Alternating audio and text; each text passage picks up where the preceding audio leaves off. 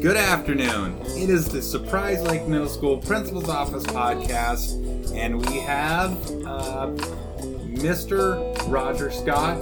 Introduce yourself, what you teach, and what you're doing to keep yourself busy during the school closure, Mr. Scott. This is Mr. Scott. I teach 6th grade science, and I've been doing a bunch of things. Like everybody else, probably working on the house and stuff. I built a roof over my deck and put in some cam lights inside my house, and that's what I've been doing to keep busy, other than my personal learning.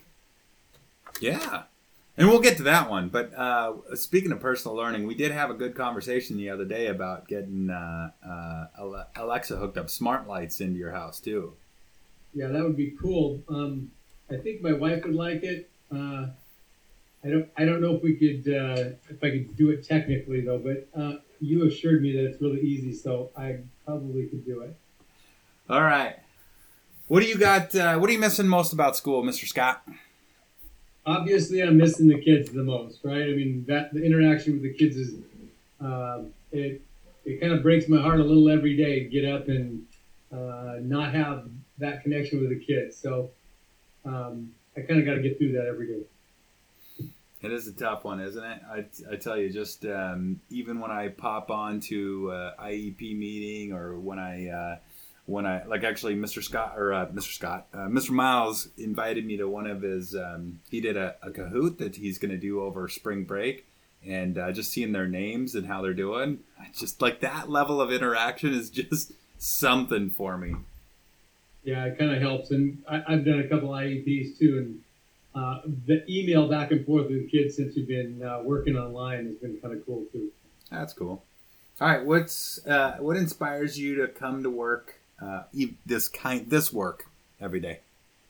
Well, it's super challenging because we have to make the lessons engaging and not be in front of them.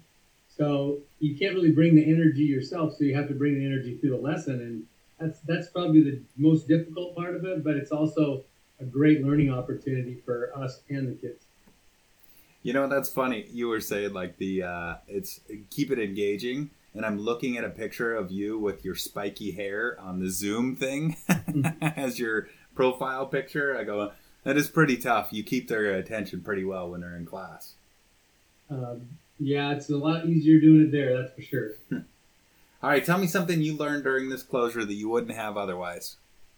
Well, the Fife School District allows us teachers to go through kite training, kite learning. It's a distance learning for a whole bunch of different things. We can go in and choose what we want to learn about, and I really wanted to get certified as a Google instructor and go through all of the programs and stuff. So every single morning I get out and I spend 2 or 3 hours going through Google training through kite, so I can interact with the kids a little bit better digitally.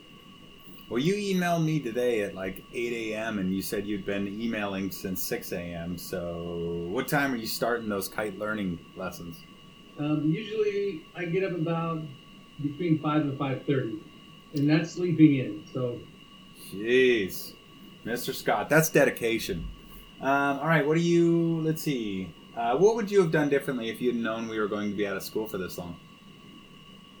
I probably would have maybe hugged more kids or something on the way out, because I really miss them. But I probably I would have probably backed up a year and learned all of this stuff about Google and more digital learning before then, because it's the learning curve is kind of steep, and I've been spending tons of hours just going through digital learning programs and stuff, and I bought a few of them, and I've just been going through like a crash course learning all that stuff. But like me, the kids are having to learn too, so I just stopped complaining and just look at it as an experience to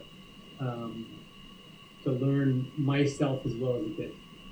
Well, you know what, I was as you're explaining, I was just thinking about like when you like learning another language, immersing yourself into it, kind of when you have to immerse yourself into the largest shift to online learning in history, right?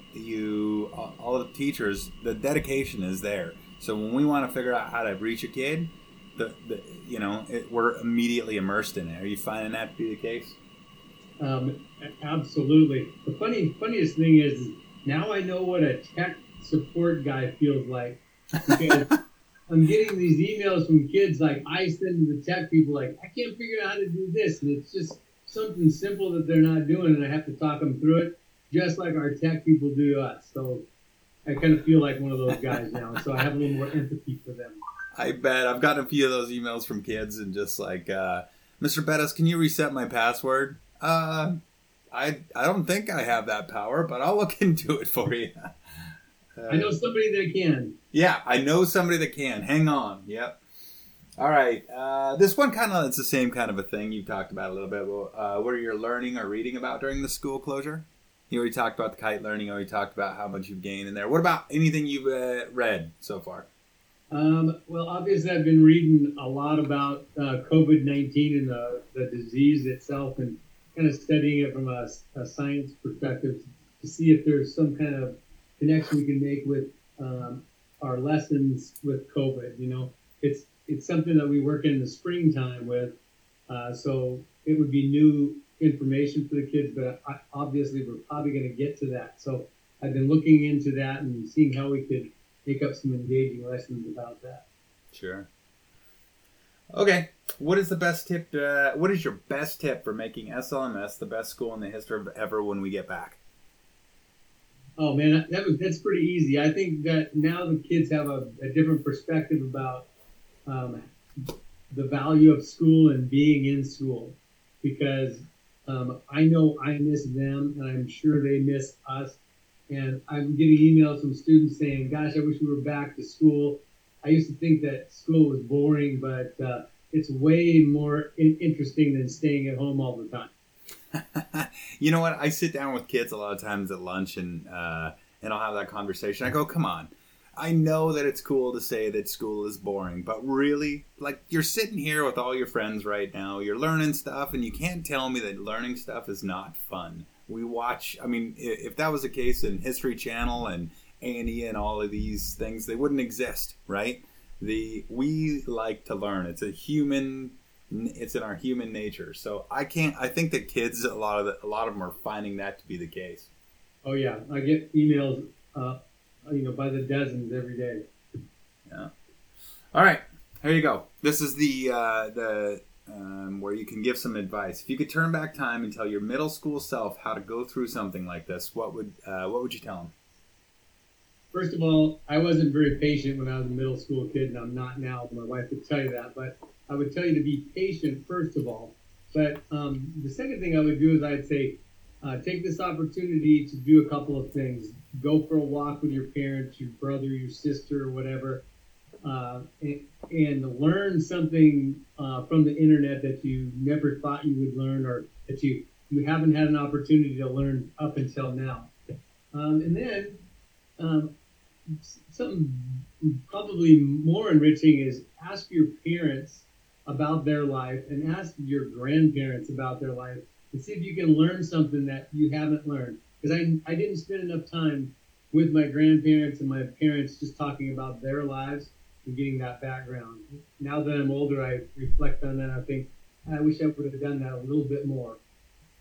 Man, that is some brilliant advice. You can gain a lot from your family, and like you said, just the context of history and the many experiences they've had. So that's plus just spending time with your family. That's huge. So thank you, Mr. Scott. Thank you for your short notice being able to do this podcast with me. No problem.